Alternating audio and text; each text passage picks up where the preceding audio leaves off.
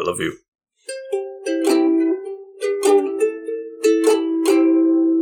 Welcome back, Couch Potatoes, to the finale, a potential finale, of our Matrix playlist.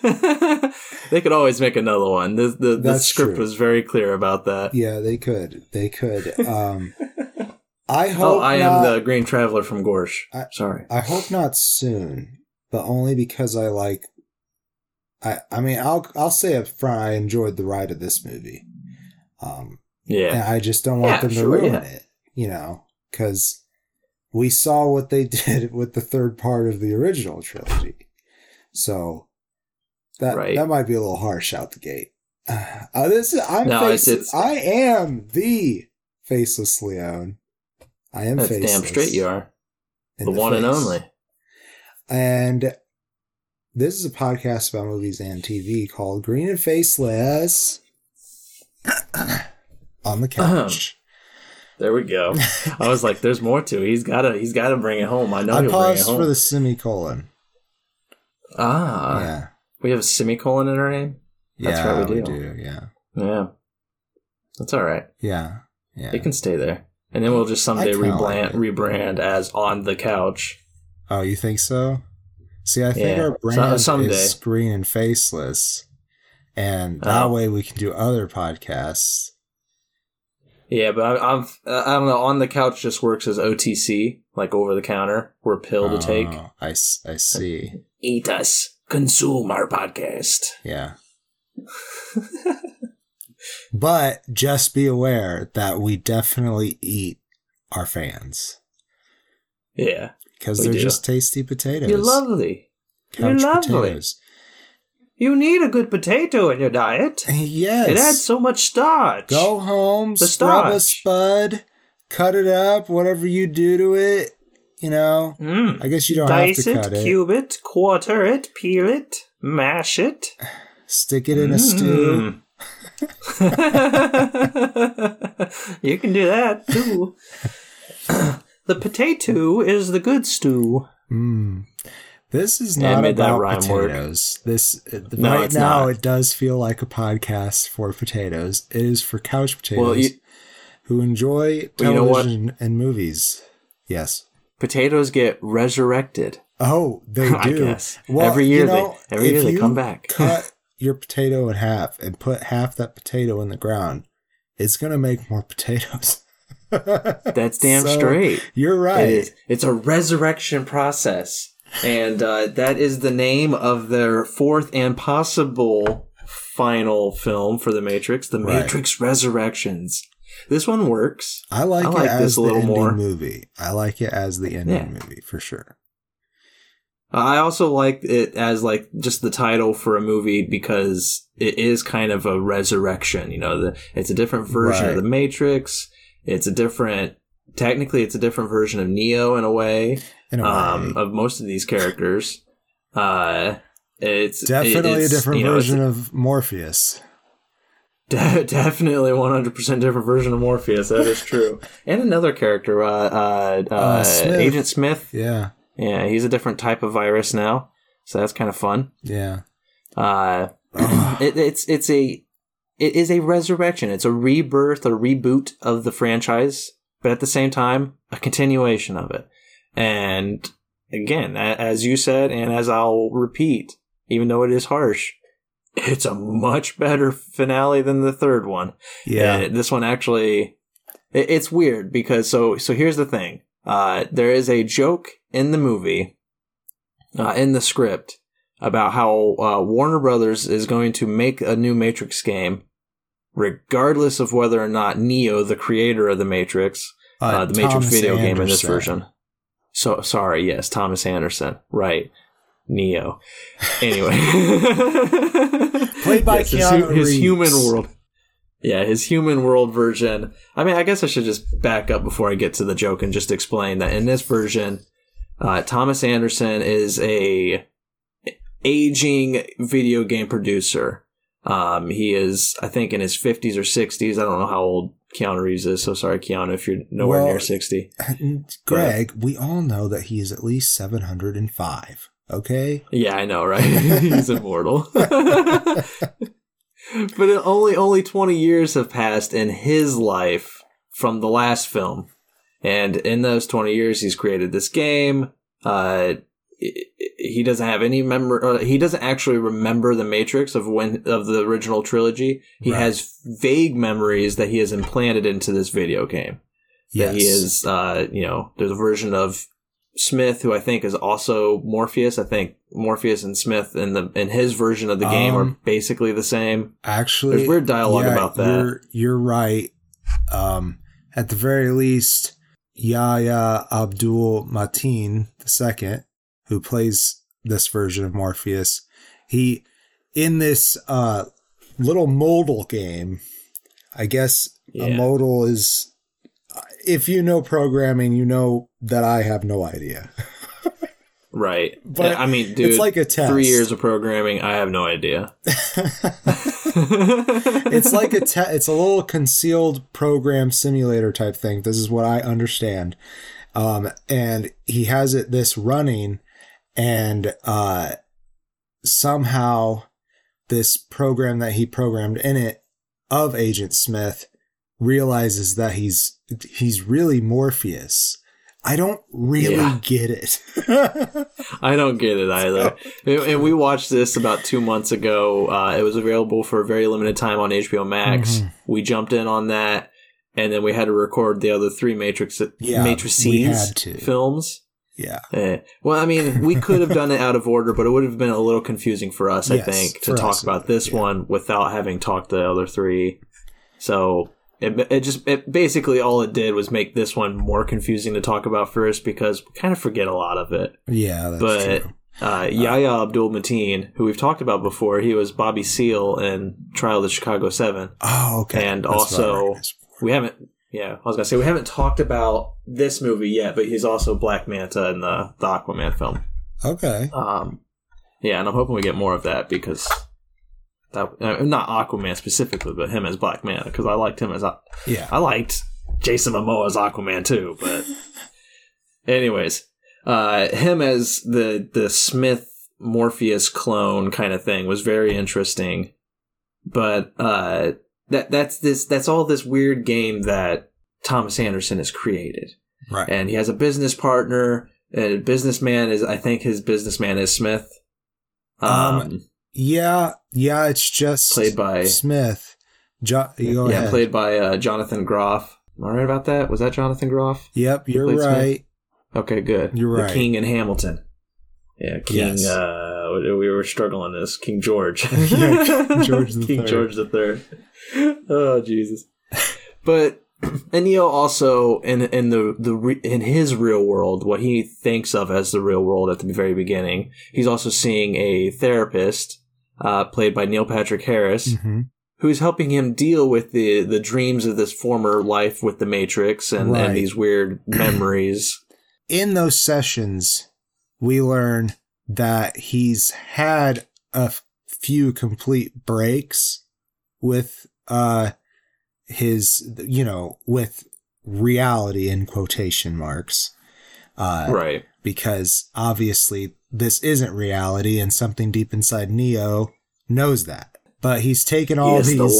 He's taken all these... are they blue pills? I can't remember which one in the he is scenario. He is taking blue pills. That's one of the fascinating things that this film does is, a lot of the symbolism of the original trilogy, like taking a blue pill, which is a common color for psych medicine, mm-hmm. that parallel in and of itself, that the blue pill is the one that would keep you in a sane version of reality. Mm-hmm. And in the real world, a lot of medicine that corresponds to that kind of, those kind of mental illnesses, as they call them, are blue pills. So it's it's a very fascinating, correlation that they're making, and how they just Lana Wachowski was just fuck it, I'm including it in the movie. She included everything in this script. She's just fuck it, if we're doing it again, I'm gonna do it. If they're going to try to have him subdued by the analyst, then I think having him take pharmaceuticals makes so much sense.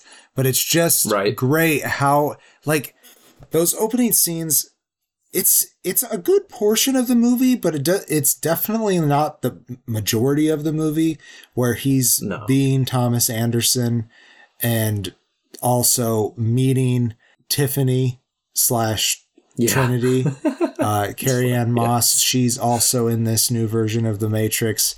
And she's a married woman that he runs into a lot at a cafe. Yeah. And like they always look at each other, and it's kind of like that brief moment of like, there's a what if here.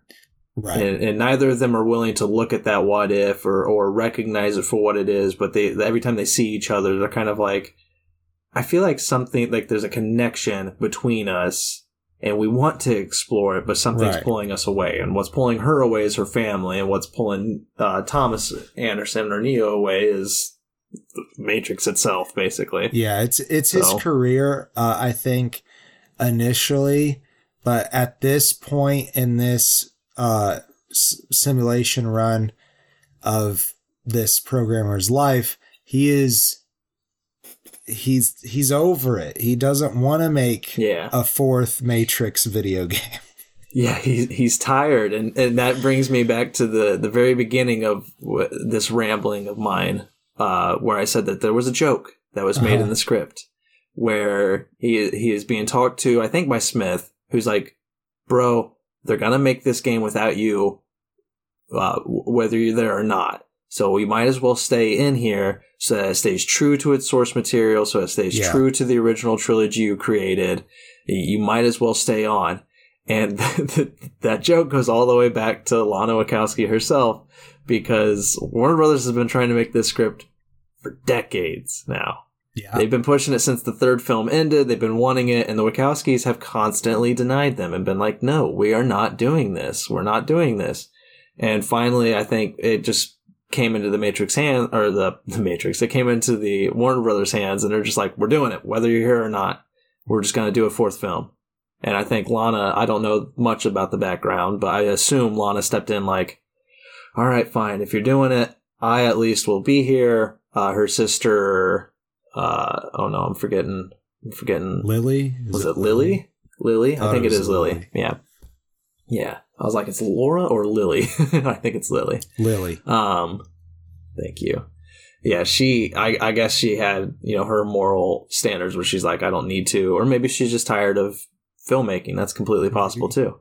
But yeah, Lana at least came back, and I think with her at the reins, she saved this film, because it could have been just a producer's nightmare. It could have been like they got all their hands in there and just fucked the crap out of this. Yeah. But she stayed on, and she was able to just fill it with a lot of that humor, that meta humor that's so very apparent in this movie, specifically being that scene where Thomas Anderson's like, all right, fine. If you're going to make the movie, or if you're going to make the game, then I'll be there, because you're right. I don't want you to fuck it up. And there is a very sad montage of like them going through making the game, how the meetings are like all the same, and how he's really struggling to just grasp onto what's real. And there's this one part where he's in his apartment, and he feels like, I think I know Kung Fu. He doesn't say that, but I can imagine Keanu Reeves saying it. And then he starts like punching and kicking around, but it's real sloppy and stuff. And then he tries to do a spin kick, and he falls and lands on his glass coffee table, shatters it everywhere. Yeah. Blue pills everywhere. It's good. It's good stuff. Yeah, I do. I enjoy a lot of that. Mm-hmm. And that's another thing is Keanu Reeves acting in this is great. Oh yeah. I mean, he's a league of his own, and that he is also very, weird in regards to how he acts. Mm-hmm. But that's perfect for this franchise, and it continues to be perfect because it's just what we've come to expect from Thomas Anderson and Neo. Yeah, yeah. And not to also to mention Carrie-Anne Moss, who is also phenomenal. In fact, I like her even more than Keanu Reeves in this movie. I fucking love Trinity in this film. Yeah, I think she's great in this as well, especially when they finally let her ride the motorcycle. Yes. But oh my God. I think Carrie-Anne Moss just has become more of a kick-ass person in general. Yeah. And I think her playing Jerry What's-Her-Fuck for Marvel helped with that. But she's obviously done other things. But she was in a lot of those Defender shows. She was a main character in Jessica Jones. That's it. Yeah, that's right. I was like, I can't remember which one it was. Like, I was like, it's either Daredevil or that show. But yeah, it was. I recall her being in Daredevil for a little bit. She's definitely in Iron Fist and Luke Cage. But I think just a little bit. Okay. Well, anyways, secret reviews of those shows that are apparently coming to Disney Plus real soon. Some countries. Oh, that's interesting. Yeah, some countries already have it. Not Russia. No, probably not. Probably not. But I do another actor that I wanted to bring up that I really enjoyed. I think we've talked about her as well. Well, I mean, I guess if we're talking about the Marvel shows, we could just segue through her. It's the actor who played Colleen Wing, Jessica Henwick. That's right. She is, she's like the main character in The Matrix. That's trying to help Neo. She's like, I guess like, she's like the Link character, Harold Perrineau's character, Michael from Lost. She also actually gets plugged in, and Link was a native Zionese. I'm not saying like she's exactly like Link. Okay, I'm just saying she is that fill-in of that character. Right. She's not Morpheus. She's not Neo or Trinity. She's the other Matrix member crew that's tagging along with them. Right. And she's awesome. She's great in here. Yeah, she's amazing in this too. I really like her as an actor. She has the fun action scenes too, because she gets a lot of the Matrix-y fight scenes, at least early on, and I don't know. She is just a lot of fun to watch. I really enjoyed her in this. I'm trying to remember really what else there is, because it's been so long. So okay, well, I can go. Let's go back to Morpheus. So eventually, Morpheus / Agent Smith finds out that deep down he is programmed to be Morpheus and finds a way how to break free of this modal with Bugs' help. Bugs goes into the modal and helps him get out. And then... Yeah, and I don't know if we said Bugs... I don't know if we said Bugs is Jessica Henwick character. So then they go into the version of the Matrix that Neo is in, which like basically they were inside a program inside the Matrix. So they got double jacked in. And, it's weird. It's so weird. This is definitely like, I feel like the weirdest, like even with all the prophecy stuff that they had in the original trilogy, I feel like this is the one that broke Buck Wild for sure. And they also have to like explain the CGI too, because the CGI is like so much fucking better now. Yeah. And so like when they go into the Matrix and they see things, it's like, well, it looks better now because it's like it's a program within a program. It's the machines are working on themselves now. It's so funny. And they also like have learned a bunch of stuff about how to manipulate like their ability to jack in and stuff, you know, like the invention of Wi-Fi. Right. So they can like they can use cell phones now or whatever to leave, so they don't have to use a phone that's actually attached to a phone line, because that made sense for some reason in the other movies. So Bugs and Morpheus, they crash Thomas Anderson's place right when Agent Smith's or whatever, they're not the Agent Smiths, but some agents have decided to attack Neo because the analysts can tell that he's slipping, that he's starting to remember. Yeah.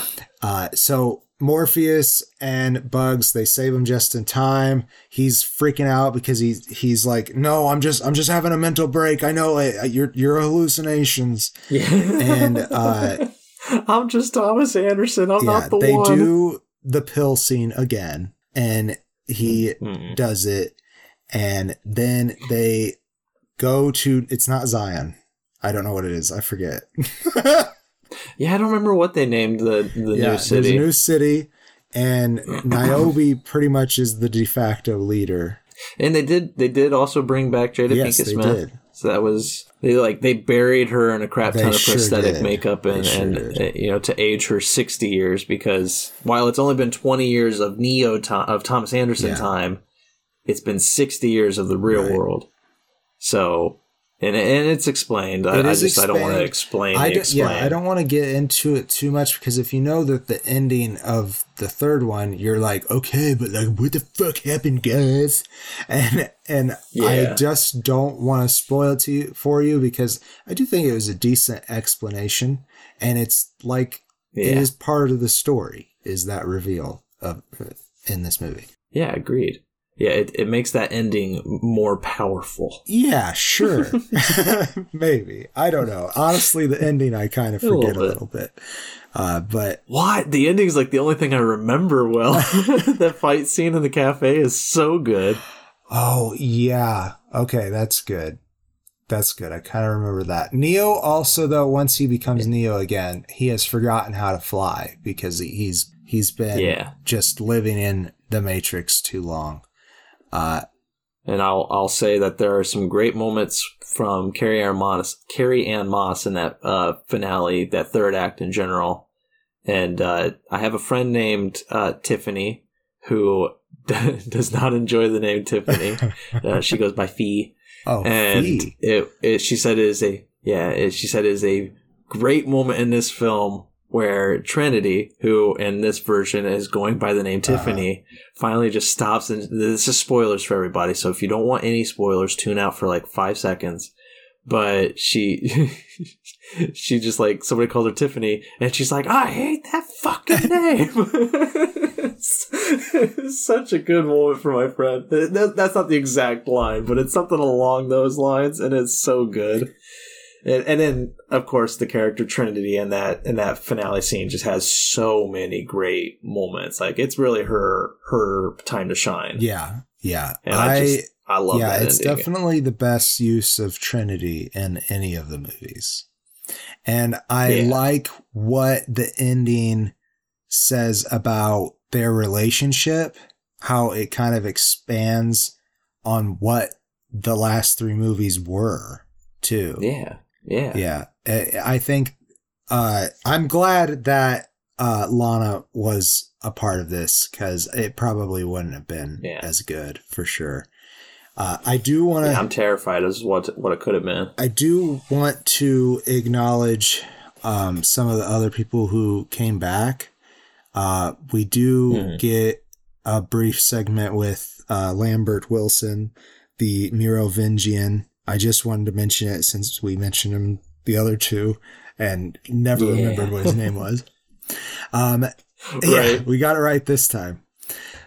We also have Priyanka Chopra Jonas as Sati, and she is actually rather important to this film. She kind of plays the same role that the Oracle did in the other one, but also kind of a little bit of the Morpheus feels too.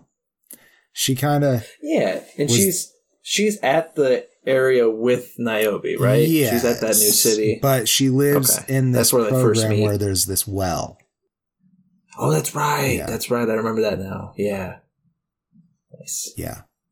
There's a lot this movie is a big honking movie, and there's just a lot that kind of gets forgotten on one viewing. I'm sure I'll watch it again. Oh yeah, I want to watch it again. I thought it was definitely worth that. Even just some of the gags, like you said, there's quite a bit more humor throughout than there is in the other movies. But I do need to watch it again. I wish that we talked about it, that we were able to watch it closer to our recording, but I agree with that. Do you have closing statements? But it's still fine. What was that? Do you have closing statements? Oh. Yeah, I do. I do indeed. It's I enjoyed this one. It's a better cap to the franchise than the last one was, as we've mentioned. You know, I even though the meta jokes are funny, they do kind of bog the film down because there's a lot of meta qualities to this movie. Oh my god, I forgot about the fucking post-credit scene. Don't bother. What was the post? They're okay. I don't remember it. I know I watched it. I don't remember it. It goes back to those people at the office. You know how they montage them saying different bullshit things like corporate nonsense. Yeah. It goes back to them, and they do a bit more of that. And that one person suggests that they make the cat tricks. So it's not worth it. Don't stick around for that one.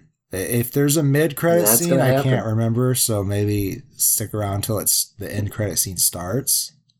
It'll probably be the Anacatrix. The Anacatrix. I'll make it animated.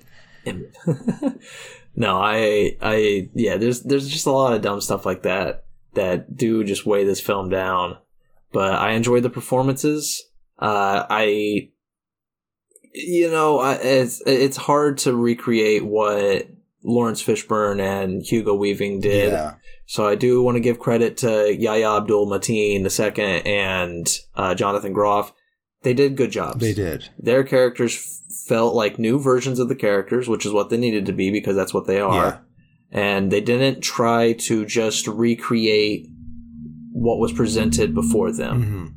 Mm-hmm. That said, I do, of course, appreciate more Lawrence Fishburne and Hugo Weaving's characters. But those two actors did a good job. Yeah. I'm kind of surprised that maybe Hugo is just like, nah, dude, I don't want to do this project.